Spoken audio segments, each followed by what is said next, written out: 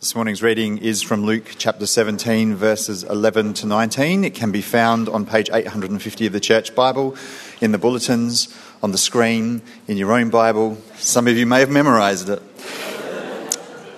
Now, on his way to Jerusalem, Jesus travelled along the border between Samaria and Galilee. As he was going into a village, 10 men who had leprosy met him. They stood at a distance and called out in a loud voice, "Jesus, Master, have pity on us." When he saw them, he said, "Go, show yourselves to the priests." And as they went, they were cleansed. One of them, when he saw he was healed, came back praising God in a loud voice. He threw himself at Jesus' feet and thanked him, and he was a Samaritan. Jesus asked, "Were not all 10 cleansed? Where are the other 9? Has no one returned to give praise to God except this foreigner?" Then he said to him, "Rise and go. Your faith has made you well." We say now, they call them in the old days an air hostess. That's a little un-PC. I think she was a member of the cabin crew for Saudi Airlines. And her route was from Riyadh to London. And one time, her mother, my auntie, Jean, flew from Wollongong, where she lived near us, to London to meet Kathy off the plane. And the plan was to spend some days shopping in London together, mother-daughter. The morning the plane was due to arrive, Jean, in her hotel room, got a phone call from a friend who said, "Jean, I've just heard the news, and the news said that a Saudi Arabian airliner en route from Riyadh to London has blown up mid-air. And I knew Kathy was fine today, and I just wondered," well, you can imagine, your head shakes, your heart. And she rang up, and sure enough, Kathy's plane had blown up mid-air. I remember this, of course, vividly. My auntie Jean, who passed away a year ago, was not religious or Christian. In fact, you'd call her deeply cynical about Christians. At one point, Kathy made a profession of faith, and under Jean's constant ridicule, she gave it up. But facing the likely death of her daughter, you know what she did, don't you? She prayed that God might spare her daughter. Jean made some inquiries, and turned out that the day before, another crew member had said to Kathy, "Kathy, I need to get to London urgently. Can we switch shifts?" And she took Kathy's place on that flight. Jean told me this. What happened next? Jean walked the streets of London. It was midweek, to find a church. She found a Catholic church. She went inside. She wouldn't tell me what happened, but I think in some sense she thanked God and left that church. And for the next 40 years, I think, or 30 years, didn't give God another moment's thought. I just find this an amazing story. Paul says in Romans 1 about humanity, although they knew God, they did not honour him as God or give him thanks. And that's Jean. She showed she knew God, not in a personal relationship sense, but she knew he was there. He was powerful. The God who hears and answers prayer, he was loving. She knew that. She learned that, I guess, in Sunday school. She knew that. But the fact, I think, once in her life, and she died a wealthy woman. They had a house at Bondi Beach. They had a house, a ranch in Montana, had good health, had greatly blessed by God. To my knowledge, once in 75 years, said thank you. I just think it's outrageous. The great Russian writer Dostoevsky said this about humanity. If he is not stupid, he is monstrously ungrateful. Phenomenally ungrateful. I think the best definition of mankind is the ungrateful biped. I think he's right. And I think what it should be one of the great distinctives of the Christian, as Woofle reminded us, or didn't, is that we are thankful. Be a thankful people. So this morning, very simply, as disciples, a reminder to us all of an essential quality of being a disciple is we are thankful people. From this marvellous story tucked away in Luke 17, we see the Lord's on a journey. Now, do you know the Palestine geography? Do you get that? Up north is Galilee, Samaria, Judea. It's a bit like Eastern Australia. Okay? Up north is Galilee. That's Queensland. Let's be frank. It's a backwater, let's be honest. They're lovely. They're lovely, and if you speak slowly, they can understand you. Really, but they're very nice. That's Galilee. Okay? Down south is Judea, Jerusalem. That's Melbourne. That's Victoria, the holy city, where we all go. And in the middle of one state they both despise, that's New South Wales, that's Samaria. Okay, so our Lord is moving from Galilee down to Judea on a border town somewhere between Judea and Samaria. And he enters a village there. And he meets these 10 lepers, this cold vast. He's met before a leper, but not 10 of them. And I think they've heard about Jesus. They have about his power to heal. And more than that he will heal. He'll do it if you ask him. And we're told that they called out from a distance. Because, of course, leprosy was, as you know, a social disease, not just physical. It was terrible. It still is. It was a living death. It really was. I mean, if today you go to the doctor and have blood tests, the one thing you fear when you go back is, I'm sorry, you have the big C. Well, back then, I'm sorry, Reuben, you have the big L. And just imagine, I mean, you'll never again kiss your wife. You'll never again hug your kids. You'll never see your kids. You won't be there for their birthdays, their weddings, the birth of the grandchild. You won't be there. You won't be there for Passover, never have a drink with your neighbour. No more parties. Nothing. Your life has, to all intents and purposes, ended. It's a living death. It's a dreadful disease. So from a distance, they call out to him to heal them. And I think what happens next is striking. Normally what he does, Jesus, is he comes up to the leper and touches the leper and says, be healed. But he doesn't. He doesn't go near them. He just says, go show yourself to the priest. That is, you've heard of my power to heal and my compassion. Do you believe that? Just take me at my word and go. Now that would take some faith, I think. And they go. They just believe. There's no sign. If you met them on the way and you said, where are you going? Oh, we're going to the priest to show ourselves, show we've been cleaned. You say, I'm sorry, guys. Someone's played a cruel joke on you, or you've been out in the sun too long. Just look at your sores. Nothing's changed. But those amazing words, and as they went, they were healed. They were made clean. It's a very dramatic story.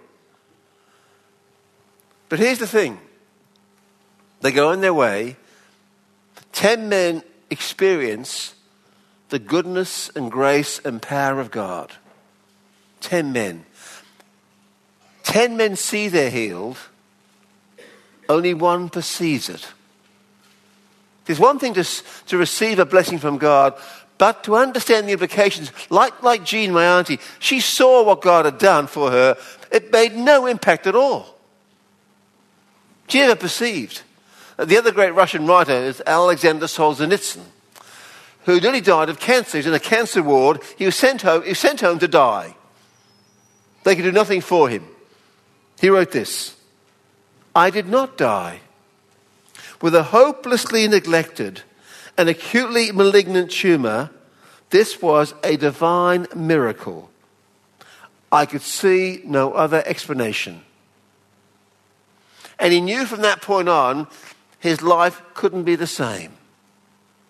He saw and perceived. 10 saw, 1 perceived. 10 were happy they were healed, 1 was grateful. And he turned back to Jesus. And he worked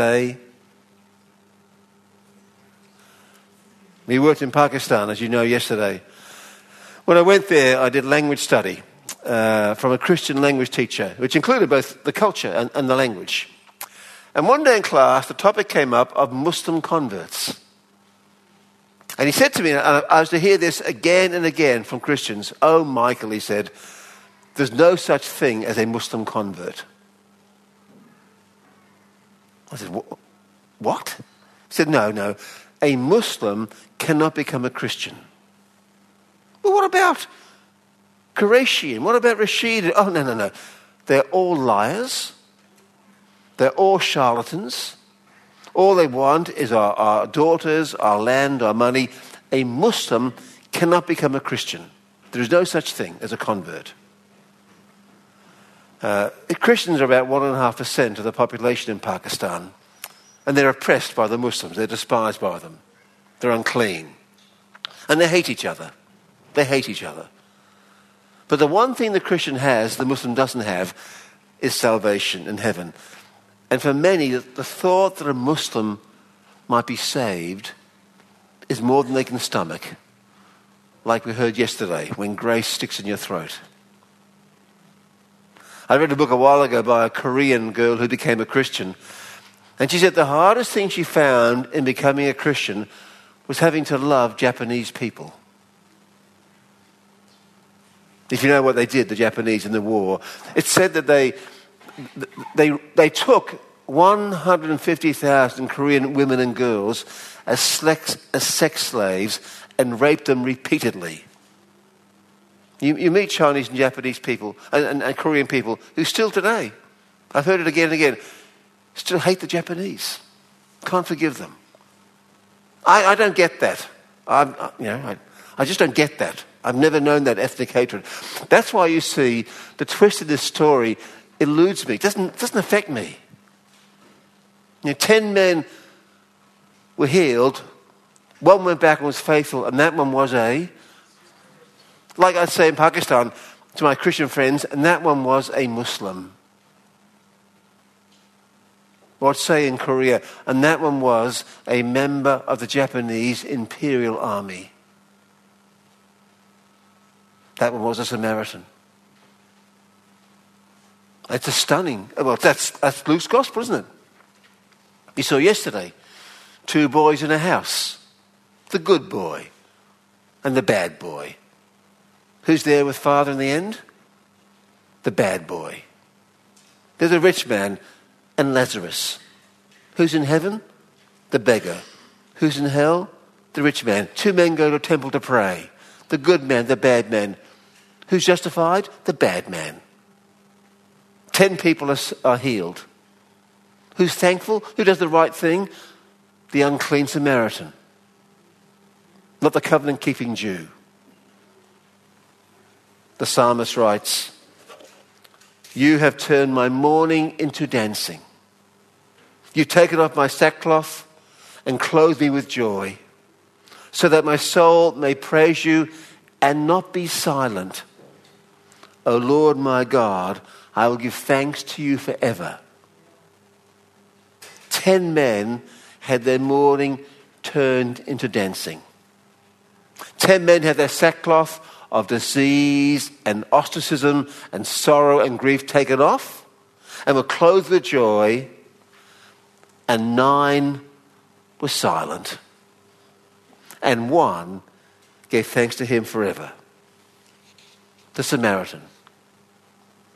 So Lord asked the obvious question, weren't 10 cleansed? Were the other 9? Is the only one to come back, this, we'd say today, I guess, this ethnic, this foreigner? Go, he says. Your faith has saved you. 10 men were healed, 1 was saved. 10 men received an earthly blessing, 1 received a heavenly one. And he showed it by being thankful. Some years ago, a friend of mine was evangelizing a woman who wasn't a Christian, and my friend was quite blunt. He said to her, "God says you're a sinner. He said to her, God says you're an evil person. I'm not, she said. How dare you? I'm not evil. I'm a good person. That's very offensive. And the woman was about to have her first child. And the man said, I see you're having a baby. Yes, we're very excited, our first child. Well, he said, imagine it's a boy. He's a boy. And from the moment he's born, he doesn't even look at you. Never gives you an adoring glance, never kisses you, never hugs you, learns to walk and to talk and never says, I love you, never calls you mummy. You give this child everything, everything. He never once says thank you. Now, he's not a bad boy. He keeps his room clean, does his homework, he's popular at school. But you as much as don't even exist. And as soon as he can, he leaves home. What would you call such a boy? Oh, she said, well, such a boy would be a monster. Well, he said, when was the last time you said to God, I love you? When did you last call him Father? To the God who's given you everything, when did you last say thank you? And she said, I've never done that. Well then, he said, what does that make you? Monstrously ungrateful. I came this morning about 8:30 here and just looked around. I said to Cameron, this is gorgeous, isn't it? A little chilly, but gorgeous. You just live in a lovely part, the second best part of the country. You live in a lovely part of the world, don't you? And you wake up in the hills, you're breathing clean air, drink clean water. We went to Foodland on Friday. Foodland. Oh, I could spend the day in Foodland. He said, check out the cheeses, said Cameron. Check out the cheese. I love cheese. I go, wonderful, the cheeses. And you walk down the cereal aisle and you go, the yogurt aisle. And it's breathtaking. It's amazing, the amount of food. Fantastic. Oh, you drive into the city. In Melbourne, it'll take you 2.5 days to get there. Here, it takes you half an hour. You take your grandparents in their horse and buggy, hours. You're there in half an hour. You go there, you have a machine, you press the button and pours out the information. It's an envy of an Einstein. It's yours in a second. Or you Google your daughter in America. Or you on Skype. Skype blows my mind. I think of it as a Star Trek movie. You know, beam me down, Sarah. 2 years ago, my daughter Pippa was driving in the winter in Ohio, and the car hit black ice and rolled over. Praise God, she survived. In the ambulance, I'm in Melbourne in my living room. In the ambulance, she's Skyping me. I'm talking face to Pippa in the ambulance. I tell my kids, I was in Pakistan, we used to write letters. They'd look at me like, huh? Well, yeah, you'd write a letter, put it in an envelope, whack on a stamp, walk down to the post office, mail your letter. Yeah, a month and a half later it arrives in Australia. You wait, you get a reply. They look at me like, what kind of century did you live in? The other day, Lauren, this is true, said to me, Dad, where did you write the address on the envelope? She just said, we live in I'll go home tomorrow to Melbourne. You won't believe this. You won't. Do you know how I'll get there? I am going to fly. I will sit in a chair. How many feet up? 30,000 feet up? I'll fly in a chair at 1,000 k's an hour. Can you believe? Isn't that amazing? It is. It's amazing. It's all of God. All of God. We go to bed at night with our leggy blanket on, just to maximise our warmth. And most people in the hills pray the prayer of Homer Simpson. Dear God, we paid for all this ourselves, so thanks for nothing. It's true. The hills are towns of monsters. Adelaide isn't a city of churches. It's a city of monsters. As is Melbourne. So ungrateful. So ungrateful. We're so blessed. And let me say, we, more than any, are grateful. When I used to run a Bible college in Melbourne. And one of the highlights was my last year there, one of my staff, a guy called Steve. Steve, we didn't pay Steve much, a low salary. Wife, 2 kids on a mortgage, wife at home with the kids, and a car that had done 450,000 kilometres. The car broke down. Steve took the car to a mechanic, and the guy said, Steve, I can fix the car. It'll cost you $1,000, but no guarantees. I mean, in a month, this is a very old car. It could clap out again, but cost $1,000. Steve had to have a car to get to work. Steve didn't have $1,000. So he came to me, his boss. Said, Mike, I need my car fixed to get to work. Can the college give me a loan of $1,000? Well, dear me, your loans get messy, don't they? If Steve can't pay or Steve leaves, what do I do? But then I thought, well, Steve isn't just my employee. He's my brother in Christ. Can't we do something? So I sent an email around the staff and faculty. I just said, Steve needs money to have a car repaired. If you want to contribute, just put money at the front desk by Friday. Whatever's there, I'll give Steve. I called Steve in on Friday.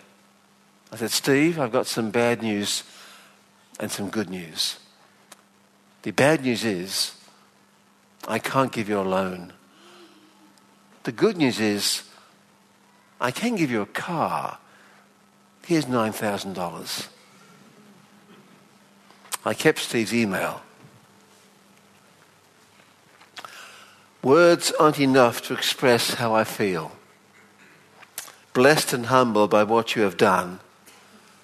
And I pray earnestly that the Lord will bless you 100-fold for the sacrifice you've made to provide this gift for us. All I can say is thank you so much from the bottom of my heart. And I saw the tears in his eyes. Now imagine it wasn't his car. Imagine it was his house. And the bank said, Steve, $200,000 by Friday or we repossess your house. And he came for a loan. And I said, Steve, I've got some bad news and some good news. I can't give you a loan, but I can pay off your house. Imagine that email. Or imagine it wasn't his house. Imagine it was his kidney. I said, Steve, I can't pay for a kidney, but I do have 2. Take one of mine. Imagine that email. Or imagine, and this is far-fetched, of course, but imagine it was his heart. I said, Steve, I'm an old bloke now, but it's in good working order. Take mine. Imagine that email. You see, that leper had no idea why Jesus was going to Jerusalem. No idea. He's going there, as we all know, to make him clean inside and out. Not just to say, go show yourself, but to hang on a cross and give his heart and his life that he could live forever.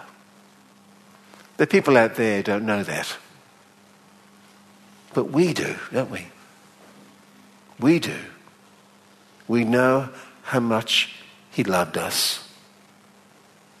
So we, of all people, are the world's most thankful. I mentioned yesterday I've just finished a book that's been published on singing with Rob Smith.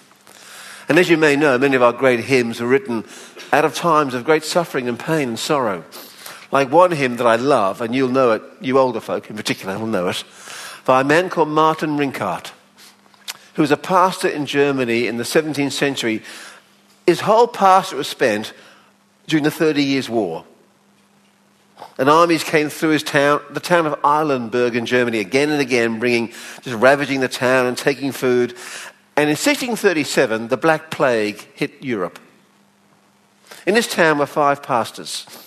He buried 2 fled, he was left alone. In 1 year, he buried people at the rate of 50 a day. He buried people that year, 4,480 people he buried in a year. I don't know how many people you bury in a year, Cameron. Not that. A couple? 50 a day. Men, women, children. I just can't conceive of the grief. And when you aren't burying people, there's a war all around you like Afghanistan. That's his whole ministry. But you know Rinkart, for him he wrote, "Now thank we all our God, with hearts and hands and voices, who wondrous things hath done, in whom this world rejoices, who from a mother's arms hath blessed us on our way with countless gifts of love, and still is ours today." Isn't that stunning?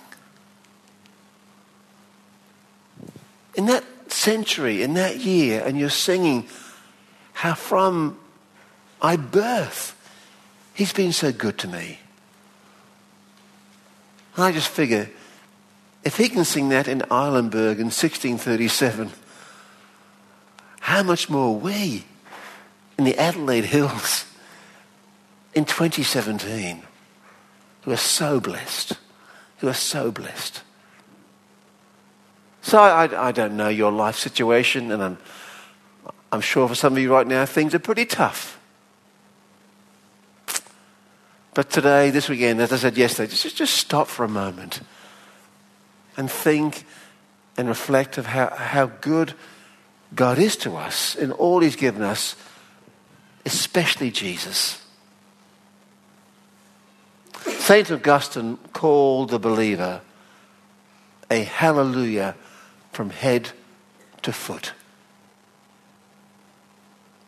A hallelujah from head to foot.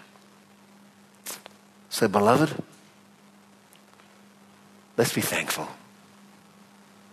You've turned my mourning into dancing. You've taken off my sackcloth and clothed me with joy, so that I may not be silent, but praise you forever. Amen. Let me give thanks.